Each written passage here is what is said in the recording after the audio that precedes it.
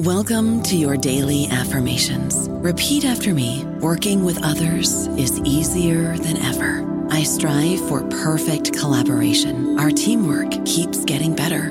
Yeah, affirmations are great, but Monday.com can really get you the teamwork you desire. Work together easily and share files, updates, data, and just about anything you want all in one platform.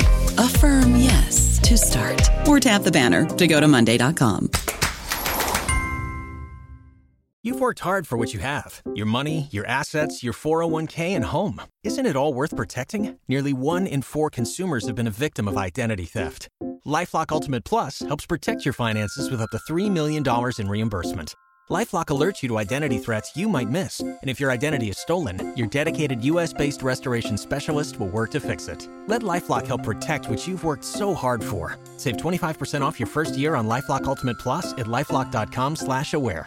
Terms apply. Welcome to the New Books Network. Hello, everyone. Welcome to This is the Place, a podcast series from The Common magazine on the New Books Network. The Common publishes literature and art with a modern sense of place. I'm Emily Everett, managing editor of the magazine and host of the channel. Today we'll be talking to Shubha Sunder about her story, A Very Full Day, which appeared in issue 22 of The Common. Shubha Sunder's debut story collection, Boomtown Girl, won the St. Lawrence Book Award and is forthcoming from Black Lawrence Press. She has published stories and essays in New Letters, The Common, Narrative Magazine, Michigan Quarterly Review, Catapult, Crazy Horse, and elsewhere. Her fiction has received honorable mention in the Best American Short Stories, won the Crazy Horse Fiction Prize and Narrative 30 Below, and been shortlisted for the Flannery O'Connor Award, the Hudson Prize, and the New American Fiction Prize. She is a recipient of the Massachusetts Cultural Council Fellowship and the City of Boston Artist Fellowship. She teaches creative writing at Grub Street and at Massachusetts College of Art and Design. Shubha Sunder, thanks for joining us. Thank you for having me, Emily. Could you set the scene for our conversation? Tell us where you're living and calling from. I'm calling from Boston, where I live. I'm in my house right now in a quiet corner, and I can see that we still have snow on the ground from last week's storm. And I've lived in the Northeast now for over 20 years, and being from the tropics, I still find the winters kind of exotic. I love to complain about them, but I do find them, continually interesting. Okay, I'm glad to hear that. Yeah, this one has been hanging around still this winter. I would love to start off with a reading from your story. Would you read just the first paragraph for us? Sure. So the title of the story is A Very Full Day. He was, locals agreed, the quintessential Kaverinagar retiree. In his wool silk trousers, navy blue sweater, and plaid scarf wrapped tight about the ears, C.K. Rajgopal, former Air India pilot, cut a lithe figure as he strode down 8th Main. On his feet, he wore the ergonomic shoes his son had brought him from America. Designed for trekking, or for Indian sidewalks, his son had said. The shoes had, for the past weeks, felt heavy, like stones tied to his ankles. But this morning, strangely, it was no longer so. Perhaps his leg muscles had needed time to adjust to their new load. Perhaps he was rejuvenated by the winter air. Whatever the reason, as he made his way to Wadayar Lake, past the provision store and the barber shop, still shuttered at this early hour, past the temple and the sugarcane stall, Mr. Rajgopal experienced a lightness, as if the ground were falling away from him and he were floating, gliding, over the pavement stones and under the gulmohars, through clouds of golden dust churned by the municipal workers' brooms. Thank you for reading that. For our listeners who may not have read your story yet, would you describe what the piece is about? Sure. It is a day in the life of this curmudgeonly old man who's a widower. And, we see him go about his chores, his social engagements. And, throughout the day, he's trying to, make a connection, approach this woman, a fellow member of this senior center in the neighborhood of Bangalore where they live. And, he can't quite bring himself to acknowledge that he fancies her.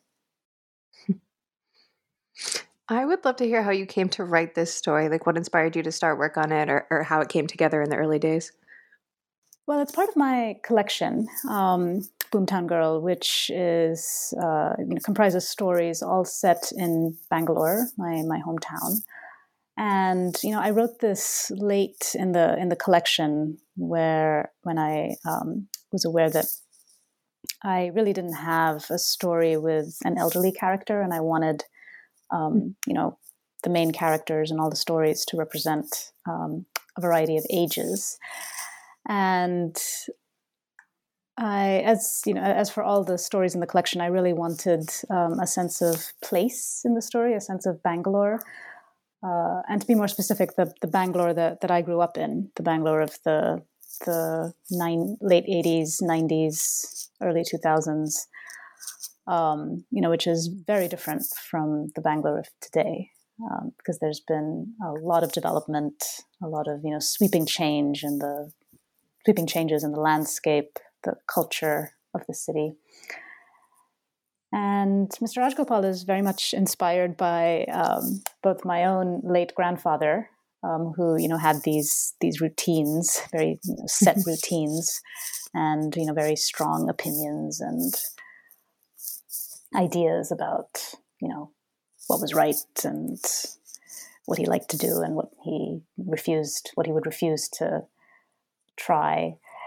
And so inspired both by him and other members of a senior center, which was a place that sadly has only just closed. The pandemic ended up shutting it down for good. But it was this very lively place where retirees in the neighborhood could gather, and there were activities throughout the day for them. My mother used to volunteer there. It was very much a Bangalore institution. Mm-hmm. Yeah, so that was the inspiration. Yeah, I remember when I first read this story in the submission queue, it felt like such a great fit for the Common because that setting is so specific. This community of retirees, and they have these rituals and routines and sort of those small excitements of an astronomy talk or splurging on an ice cream. Can you talk a little bit more about putting that world together? I mean, it's so vivid and it feels so lived in. Well, that part was easy for me. I never gave it much thought. I mean, it's just what I remember very vividly. Mm-hmm. And of course, both what I remember and what I imagine, but based, on my own experience and what I've seen. I think, it's impossible to write about Bangalore without sort of engaging with its past as a small town, kind of like backwater. Almost, it was never, a huge city like Delhi or Bombay or Calcutta. It was, this a small city, almost like a town, with a very temperate climate for South India, and lots of trees, kind of peaceful, a place where people retreated. A place where a lot of people went to retire, actually. Mm. So, I mean, it's very hard to write about Bangalore without, acknowledging that past and the present, which is, now it's the Silicon Valley of South India, and, like Microsoft and other, global tech companies all have a very large presence there. And, it's completely changed both the physical landscape and the culture, the feeling of the place. Yeah, I really like the introduction of this sort of Western style ice cream shop that's very expensive, and the retirees are sort of like, oh well, we don't go there, Right. It really sets up that dichotomy. Yeah, no, that was very much part of my growing up in Bangalore. It was very exciting when the first KFC came to the city. That happened when I was in high school. Yes, so very expensive. I mean, really only accessible to a very small section of society, but still significant. Yeah, that is a very big transformation and not a lot of time. Yeah. I had so many different reactions to this main character throughout the course of the story. You called him a curmudgeon. He's very rigid and proud, and he's like, maybe a little bit unlikable sometimes. And sometimes I wanted to laugh at him, and then other times I felt sorry for him. And I was also still always rooting for him to succeed at these small things that matter so much to him. The stakes for him just feel so high. I mean, you said he was like vaguely built off your grandfather. I wonder if you could just say more about like creating that character. And also, I know that no one likes to talk about creating unlikable characters because, everyone's unlikable in some way or another. But I just wonder, did you work on that balance a lot or think a lot about how people would react to this character? Yeah, I mean, I don't see him as unlikable at all. I mean, I see him as interesting and as someone who, has a very like set exterior that he likes to present to the world. And that he believes in himself, but of course he has these hidden these insecurities, these desires deep down that contradict the image of himself that he presents to the world, and also his own self-image. And I think that was one of the lines of tension that I found, as I kept writing the story and him, that, in every scene, there's this contradiction between, what he thinks is going on and what's going on internally. And, I just tried to lean into that as much as I could, so the reader knows more about him than he does. And as soon as I realized that was possible with this character, it became, very, I wouldn't say easy, but certainly very interesting to, keep exploring him and putting him in these different situations. Like he goes on a walk with his friend, and we can see, the contrast between what he tells his friend about himself and what he believes, and, the inner reality of what he really feels. And then he, has coffee with this woman that he's interested in. And, I think we, the reader, can like sense that he wants to, get closer to her, but doesn't really know how. And, then he goes to a tailor shop to pick up some trousers that he had given them for alteration. And he has a little like explosion in there that I think is, both very much like him. He does have a short temper, but it's comic. I think as soon as I realized that he was, slightly funny, that kind of rounded him out. He wasn't just tetchy and, short-tempered and rigid, but he's also funny. And I think, when you're writing unlikable characters, it helps to have them be a little funny. Yeah, I also felt like, the moments like you described when he has the explosion at the tailor shop or when he sort of, becomes cold to some people, you can kind of feel that it comes from this like discomfort or, an insecurity, like you said. And so, it's very easy to sympathize with it, even though you're like, this isn't great behavior. Right. I mean, he's harmless. Yes, absolutely. But he certainly has his moments, I guess, as we all do. Yeah. Yeah, of course. Yeah, I just really felt like because he lives this life that is in these rituals and these routines and stuff, the stakes for like a small interaction feel very high for him because, he's not flying jets anymore. He's not doing these big important things. And so these are the big important things now. Mm-hmm, mm-hmm. Yeah. And he's also, I think, like one of the things he's, coming to grips with, as I guess, everybody does when they're in that stage of life, is his relevance in the world. And, so he clings to he both clings to, the achievements, the moments in his life that, feel significant to him and he feels that others need to respect, as well as, moments where he has his own moments where he just feels incredible self-doubt about whether he really has done anything or, lived up to his own ideals. Yeah. I'm always interested in a writer's revision process because I find revision so hard. Would you tell us about revising this piece, like how it's changed from the first draft? Sure. I love revision. For me, the first draft is what's painful.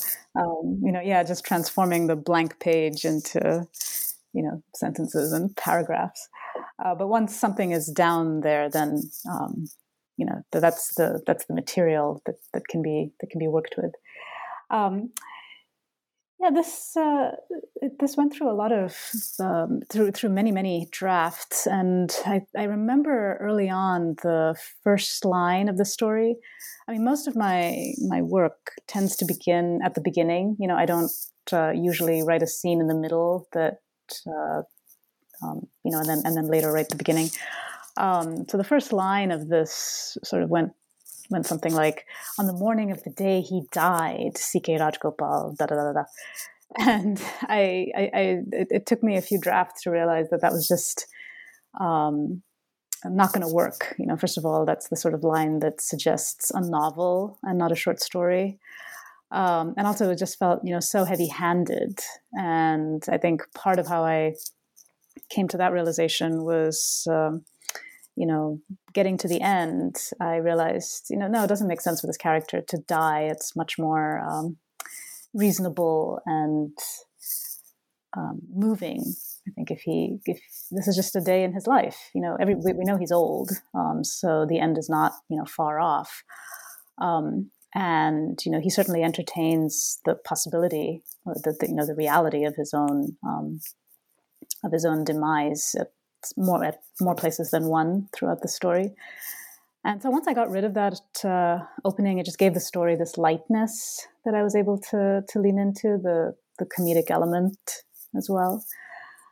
So that was it may sound like a small change, changing the opening line, but it really made me see the story in a whole different way. And then after it had been accepted at the Common, I went through a few rounds of revision with Jen Acker, and her feedback really helped me kind of fine-tune his character, making small but significant changes that portrayed his character, the way I wanted him to come across. So it just meant, sort of toning down his outbursts in places, adding some moments of reflection here and there. Again, leaning into what was already there, which was, this constant contradiction between how he presents himself to the world and the way he thinks of himself, and the reality within. And so, it was a matter of recognizing when that contradiction wasn't completely realized, and putting it in there. Right. Do you have any revision advice or tricks and strategies that you often turn to when you're revising stories? Well, I mean, every story is so different. I think every story is, its own universe, and the only rules that apply are the rules that are created by the story. So, I've revised different pieces in different ways depending on what they need. So I would say I don't know if I have like a single kind of revision process, other than the standard work on something, put it away, and work on something else. And then, take the old thing out of the drawer and look at it again. Lately, what I've been doing is, as soon as I have something that, I'm not too embarrassed to read aloud, I read aloud to my partner, who's also a writer and an editor. And it's really like, it saves me a lot of time, because, reading something aloud, first of all, even if no one is listening, I think just hearing your own work and being conscious of an audience makes you alert to all kinds of problems that perhaps would have gone unacknowledged just reading silently. And but of course, I also have the the good fortune to read to someone who's a writer and an editor. And, he tells me things that I can, note down right then and there. And even if I don't revise the piece immediately, I know that, what he's saying makes total sense for the story. Yeah, that's a great asset to have. Yes, and so he helps me get there faster than perhaps I would get there by myself. Yeah. I know Jennifer Acker is a big proponent of reading your work aloud once you feel like it's in like a good space, and it really can show you things you didn't realize about the piece. I read a few of your other stories online, and I really enjoyed them. I especially loved The Footbridge, which is in Michigan Quarterly Review. And it just had me wonder, like, do you usually find yourself writing stories set in India? Like, is that sort of common territory for you? Oh, that's such an interesting question. I'm in this stage in my writing where I am really now focusing on writing fiction set in America, which was not the case until the start of the pandemic, actually. 2021 2020 was when I've been thinking about writing this novel set in the U.S. for a while, and I didn't, start doing it until 2020. And it, I think, really represents a shift in my fiction. But the short story collection, Boomtown Girl, of which The Footbridge and A Very Full Day are a part. Those stories are all set in Bangalore. It's the thing that holds the collection together. And I was really writing from a place of, nostalgia almost. I wanted to capture Bangalore, not so much because, I wasn't there anymore, because I found that I'm not really homesick. I've never been homesick for India or for Bangalore when I'm here in the US. I'm just, it's strange. I know that, a lot of other most immigrants would, describe feelings of nostalgia when they're away from their home country. But for me, that's never been the case. When I'm most nostalgic is when I'm back there, because it's so transformed. The place that I left is now, unrecognizable. So I wrote from a place of, that sort of feeling. And the collection really, came together in the final stages of, revision when I was revising the book as a whole. And I think it acquired a new sense of meaning for me because I have a 3-year-old son now who is, growing up in America. He's going to be American, at least for the foreseeable future. I was able to see the collection as something for him. This is going to be his way of knowing something about his motherland. But it does also feel for me, like the end of a certain stage of my writing. I don't want to write about Bangalore in this way anymore. And so, yes, the novel that I'm working on now is very much set in America, in Boston, to be more specific. I don't know about you, but I'm very busy and I don't have a lot of time to cook. That's why I subscribe to Factor. Eating better is easy with Factor's delicious, ready-to-eat meals. Every fresh, never frozen meal is chef-crafted, dietitian approved, and ready to go in just 2 minutes. You'll have over 35 different options to choose from every week, including Calorie Smart, Protein Plus, and Keto. These are 2-minute meals. Factor meals are ready to eat and heat, so there's no prepping, cooking, or cleanup needed.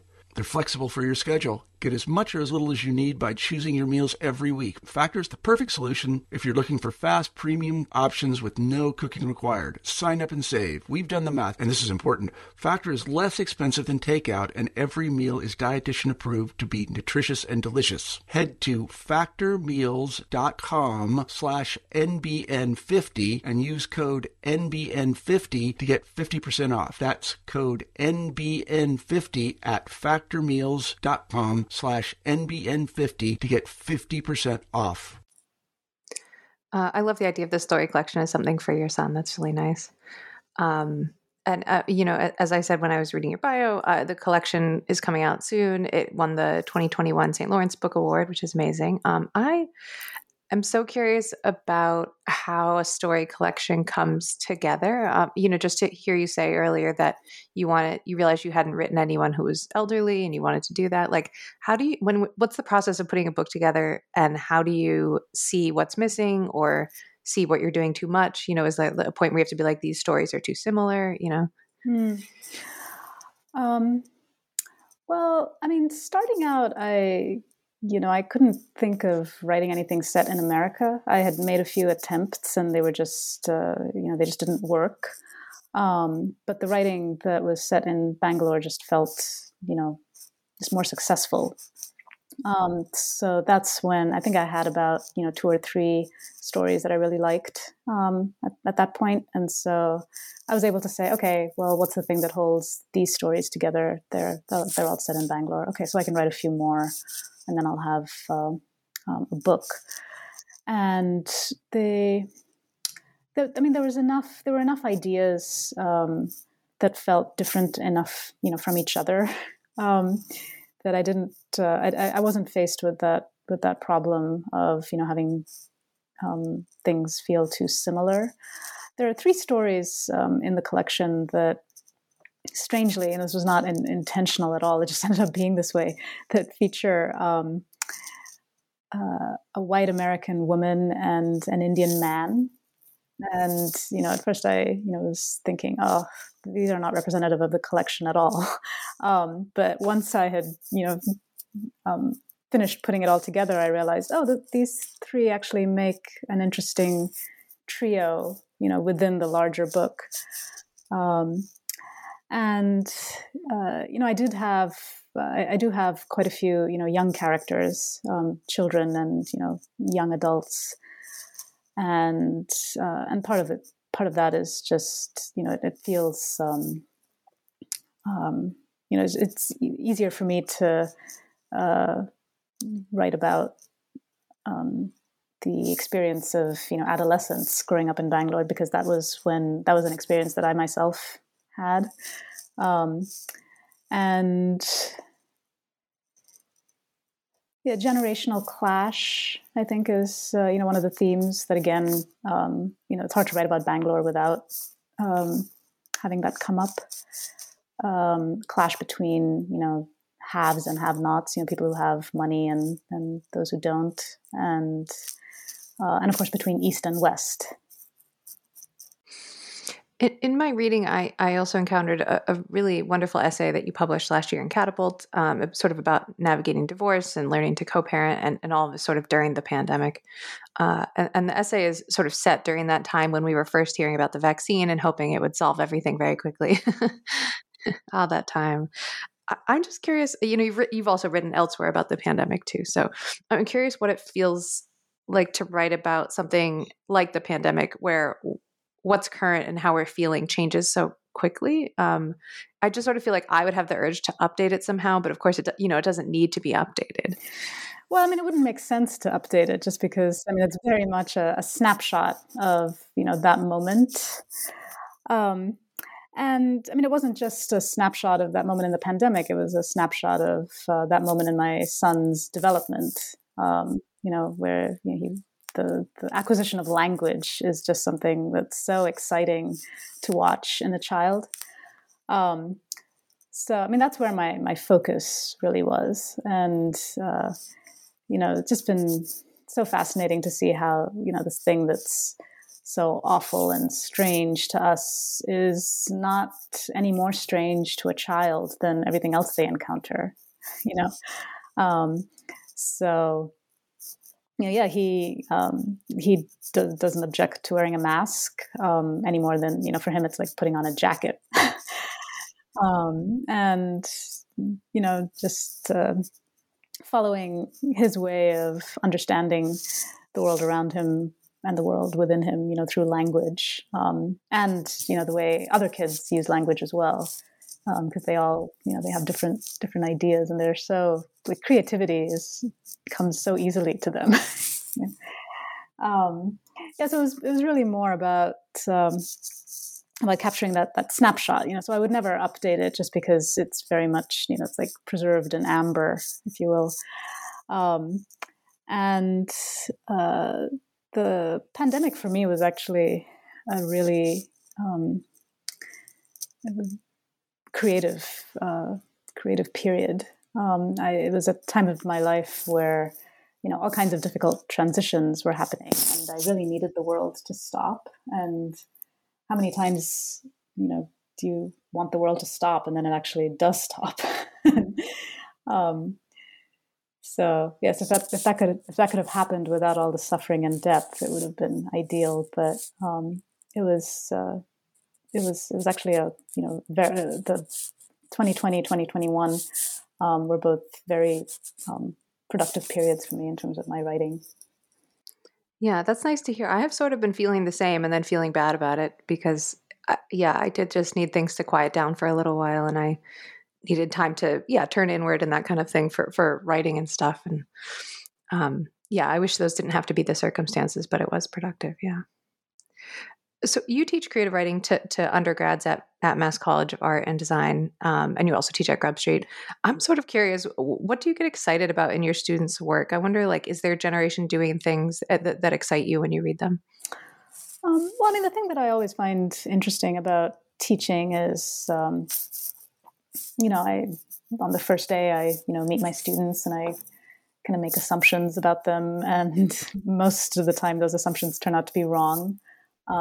Teaching always has that opportunity to surprise, which is what keeps it interesting. And I'm teaching at Mass College of Art and Design right now.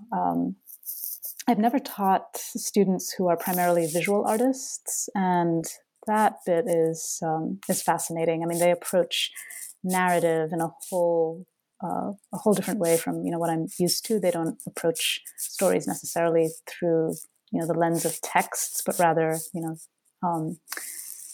imagery and color and sound, and so they're wonderful storytellers. And I would say, in terms of a generational thing, I see a lot of fantasy and works that are kind of serial in nature. And that does make sense to me.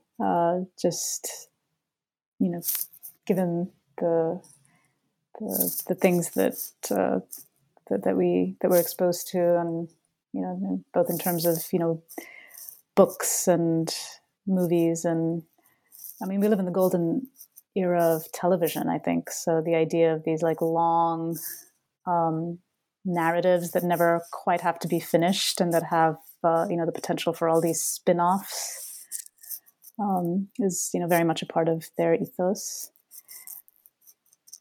Yeah, that's really interesting. I hadn't thought about that. How that the television landscape is so completely different than it was when I was growing up, and how that would change your idea of what makes a narrative or what makes a complete story. Yeah. Mm-hmm. Yeah. And, alternative realities, fantasies, that really seems to be the stuff that gets them excited, which, it's very interesting because, I enjoy sci-fi and fantasy too, but my writing so far, at least, has always been, very rooted in a kind of realist tradition. I like to make, or the thing that I find exciting is making the real slightly, warped and in ways that are surprising. But I've never, taken a full dive into science fiction or fantasy, and for my students, that seems to be the easiest thing to do. Yeah, it does feel it's like a sort of a natural mode for them. I think it's very interesting. My only experience is just, the Common has undergrad interns, and so I always notice what they're reading and what they're enjoying, and it's definitely, like you say, it's more fantasy, more sci-fi, less realism. Yeah, and a lot of my students, are majors in fields like animation, say. So, they're certainly motivated by, very, very strong, detailed, rich visual characters and settings. So you mentioned your novel. Always the last question we always ask everyone is just like what you're working on now. So is it the novel? Or are you working on other things? The novel, yes. So Yeah. it's an unusual kind of novel. It's told through a series of conversations that the main character has with various people that she encounters over the course of this year. And I've always sort of hewed quite closely to a traditional form when it comes to writing. I think all the stories in this collection are fairly traditional in terms of their structure. I haven't really pushed any boundaries as far as the form of the short story. And I've never seen myself as a particularly experimental kind of writer, but this novel sort of came out in this unusual form. And yeah, it's been interesting and exciting to see something evolve that I wouldn't have thought I would. I wouldn't have thought I would gravitate towards this way of writing the novel, but it did make sense once I had really gotten into it. Yeah, that sounds like such a cool form. Is this the first time you've written a novel? No, it's my second novel. So my first novel was actually turned into a short story. Okay. It's now part of the collection. Yeah, I would not advise this as a way of writing a short story because it took me 4 years to write the novel. And then when it wasn't working as a novel, I turned it into a short story, which must have taken several months at least. And I hope that I never have to do that again. but yeah, it's my second novel, and I think it's. I used to think of myself as this very slow writer. I just always assumed that if the average writer took an hour to write a sentence, it would take me 10 hours. But these days I can write. I'm writing very fast, which I don't know what it means. It might mean that I was always writing stuff that was difficult for me because I was not writing the stuff that that would have been easy. I just didn't know where to look. But yes, it is. It's very refreshing to be able to write fast, and then soon after to be able to see what's working and what's not working, and make those changes. Yeah, I just think writing a novel is you can just sink into it, and every day when you return to it, you're doing the same thing. You don't have to reinvent the wheel every time. I find that very comforting after writing short stories, which are very difficult for me. They are difficult, yeah. And yeah, the novel can just become a world, so that's so easy to enter once it's established, and easy to stay in. Yeah, I appreciate that about it. Shubha Sunder, thanks so much for joining us. It's been really great to talk with you. Thank you for having me. Listeners, you can read Shubha's story, A Very Full Day, and subscribe to the latest issue at thecommononline.org.